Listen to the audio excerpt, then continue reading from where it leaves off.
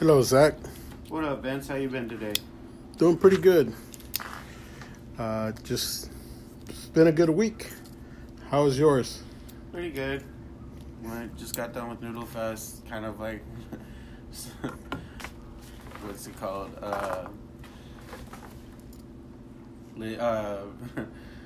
Or not surviving, like, Getting over it. getting over it. lots of work, huh? Setting up for a pop-up. Yeah, which is actually our topic for today is pop-ups and supper clubs. That is correct. Well, first, let us introduce everybody to the show. Welcome to our podcast. This is Two Cooks Without a Kitchen. I'm Vince. This is Zach. And welcome to another episode. And thanks for taking the time to listen. And today's topic, pop-ups. Pop-up restaurants, pop-up kitchens, supper clubs. What is a pop-up restaurant or what's a supper club? What's the difference? Right. So, a pop-up restaurant, also called a supper club, are temporary restaurants. These restaurants are often operated from a private home, former factory, or similar space, and during festivals. Right on. And that's pretty much your textbook definition, I guess, Yeah. of what a pop-up is. Yeah. When you hear people say a pop-up this or there's a pop-up going on, then there's also different variations of pop-ups from the music festivals or to private events or shows. Yeah. And so it just depends. And you can go from, I guess, pop-up is another, I mean... Well, it's a good way to set up a restaurant, but without having that $200,000 debt if it doesn't work out. Right. And because it requires a lot less money, and it won't put anybody in a financial bind. I mean, if it's unsuccessful, and also it allows people to meet you, and expose your food and your ideas, and I think the most important thing is it allows you to flex your culinary muscle and be able to cook different things and do what you want to do without having somebody tell you, hey, that's a great idea, but it's not good enough for here. So that is girlfriend. That is Zach's wonderful cat, and she's awesome. And she just wants some attention. Yes, girlfriend, we're here. Here. So let's get moving on. To what typically goes on during a pop-up, and what kind of food goes into a pop-up. It can be almost anything. What's it called? Like I've sold tacos, I've sold sandwiches, I've sold noodles, I've sold dumplings. It can literally be anything. It's just it has to be. You have to make it accessible for that what you're gonna have, because sometimes you don't have power, or sometimes you what's it called? You don't have. You're pretty much out in the wilderness trying to figure out how to cook this food. People. Right on.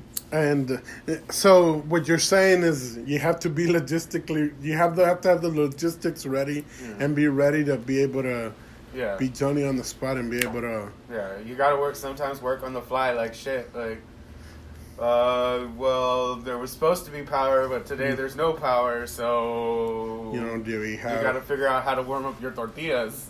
Right on. And usually that's why Zach usually travels around with some pecan wood or some type of charcoal, so he can light a fire. Propane tanks. So he can light up a fire and heat up his food. Yeah.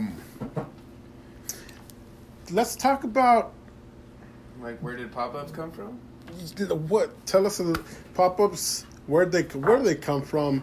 Well, they originated in early 2000 in Britain and Australia.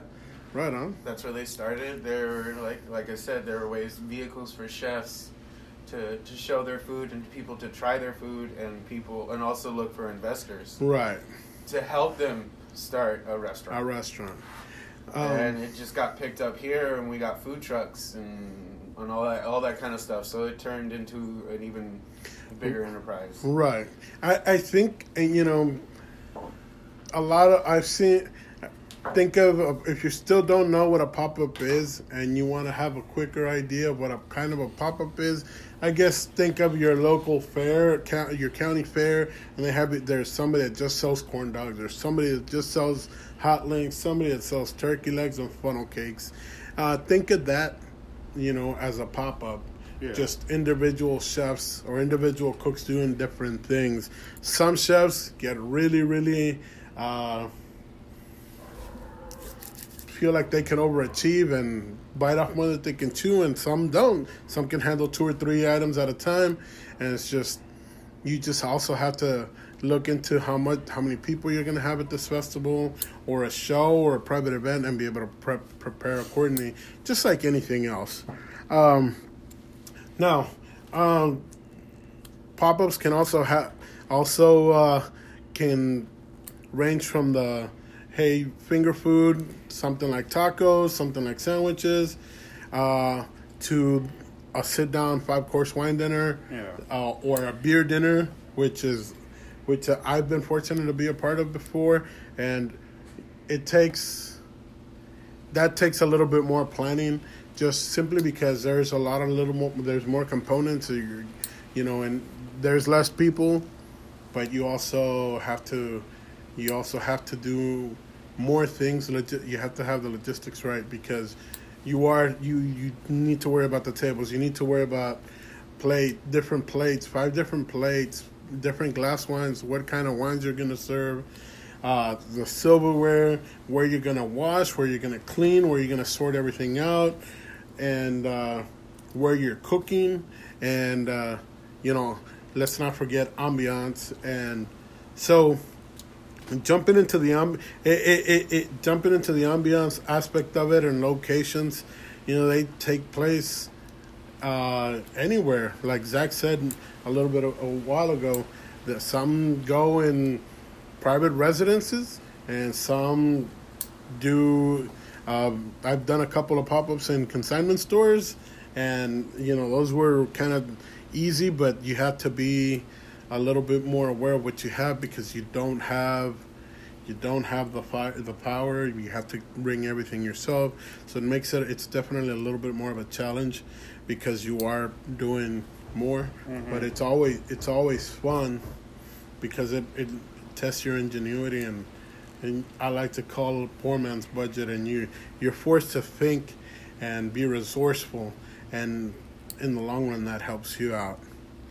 So they can take place in we've done a couple of them in a couple gardens and a couple of gazebos, and that was fantastic. And we even did one in I guess a little tea shop when we were with the platform, and mm-hmm. Zach and I we were fortunate to be part of that little group of friends, and we were able to do that. And we went on the road for quite a few pop-up wine dinners, and that was exciting. The first one was always the specialist one. It is, because you have an idea and you believe that it's going to be great, but then when you finally see all the pieces come together, and it's just something that's exciting, and you look at it and you're like, we're part of this, and it's exciting. So,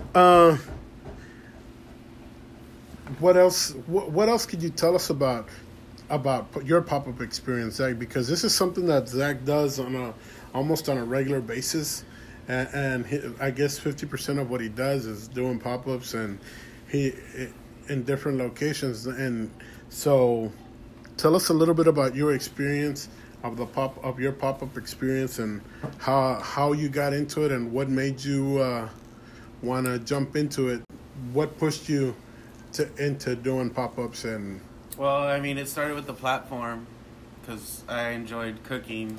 I cooked for people, and then it turned into like people knowing that I could cook, and asked if I could sell some food at a show, and it kind of just evolved after that. Is like I kept getting asked back, and so I kept trying new different things, and I kind of settled on tacos, because, I mean, everybody loves tacos. It's hard to not like a taco. Yeah. But I also, like I said, I just did Noodle Fest, right? Right. And everyone likes my ramen. And Noodle Fest was big. Like, we had a line out the door most of the night. And I think it was... And it's now, this will be its third year that we've done it. So when we first took a crack at Noodle Fest, it was a little bit, kind of didn't know what to expect. Yeah. And it was really... Right, like the first one. So the first year, like, we were ambitious. I was really ambitious. I wanted to make hand-pulled noodles. So, what's it called? We're going to do it to order. And we did not expect, like, it to be as busy as it was.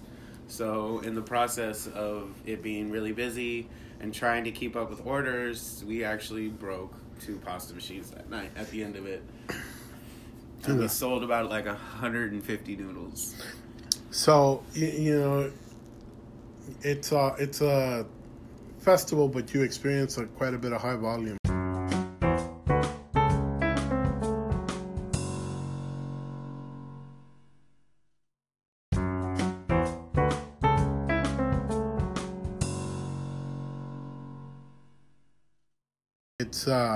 There's still quite a bit of amount of noodles to make, and so doing 150 orders to crank out for a certain amount of people is still a lot. And he went ahead and did the second year, and that was a rock year. We sold 300 that year. We pre-made everything. Really, it was just hit with hot broth and serve. So what you're saying is you were prepared. Yeah, super prepared. Super prepared, and I think this year as well you did really, really well. Zach was equally prepared, and and it went really well. He had a good run. He had a good outcome, and that's fantastic. So tell us about what goes into the planning of what you're gonna make, and how do you know where you're gonna set up or Yeah, most of the time I know where I'm gonna set up. I usually talk to the vendor beforehand and say, where am I gonna be located, or is it an indoor show or is it an outdoor show? What's it called? Then I talk to them about who's playing, what kind of music are we doing. Maybe they wanted some kind of special option to, like, go with the bands or what the event's about. Like, sometimes there are taco events, like they're a noodle event, or maybe it's a sandwich event or elote event. It just kind of like varies. And then what I have with the tacos, I have 2 standards that I always have, which is my veggie taco and then a pulled pork taco. And then usually I add a third option, which can be anything. Sometimes I did an Asian style taco once. I did tripa. I've done. I did a deer taco, which was pretty good. Right on. And then what else? Oh, and then I have like my Texas pastrami, which I do as barbacoa. Right. It's really good. I call it the Tex. Tell us about, for those of you listeners that don't know what tripa is beef intestine, and or pork, but for the most part, what you get is beef. Yeah. At least here in South Texas, we get beef. Mm-hmm. Tell me about Texas Trash. Now, let me just say this about Texas Trash, everyone.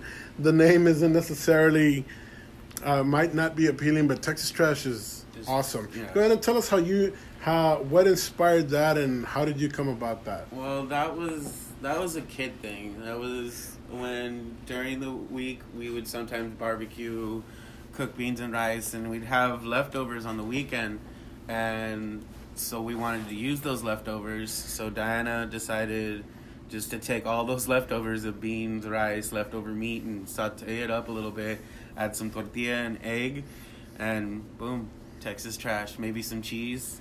Have you had it? Right on.